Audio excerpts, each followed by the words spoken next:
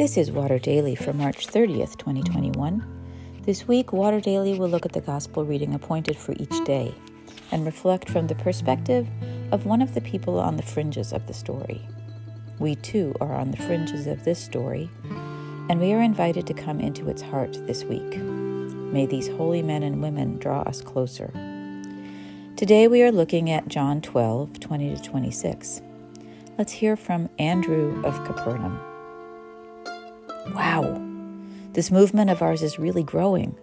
Philip just came over and told me some Greeks wanted to meet Jesus. They've heard of him.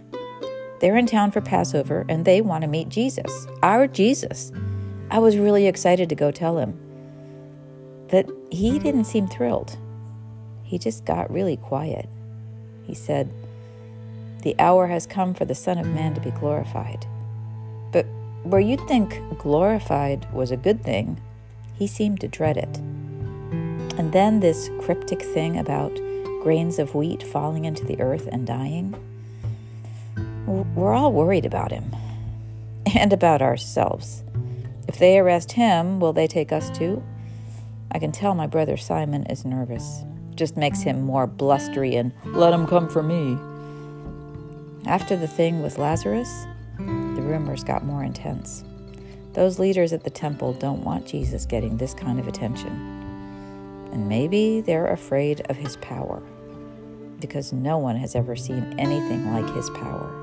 Bringing someone 4 days dead back to life?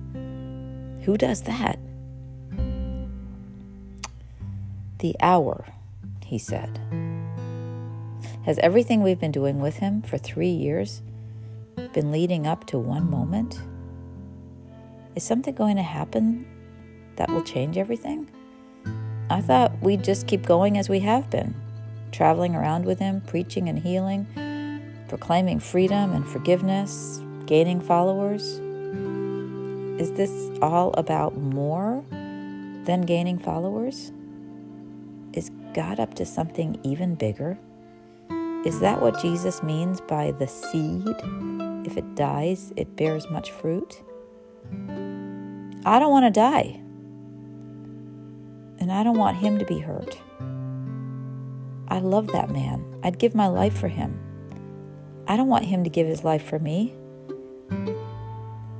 That's what he said.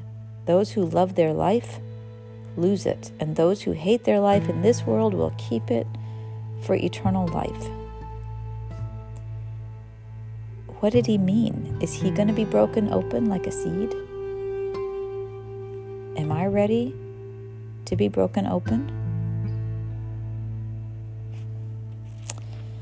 What about us?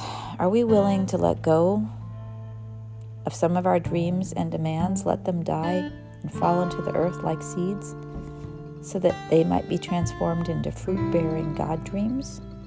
Are we willing to become more fruitful with God? Let's walk closely with Jesus this week, allowing him to be real in our lives.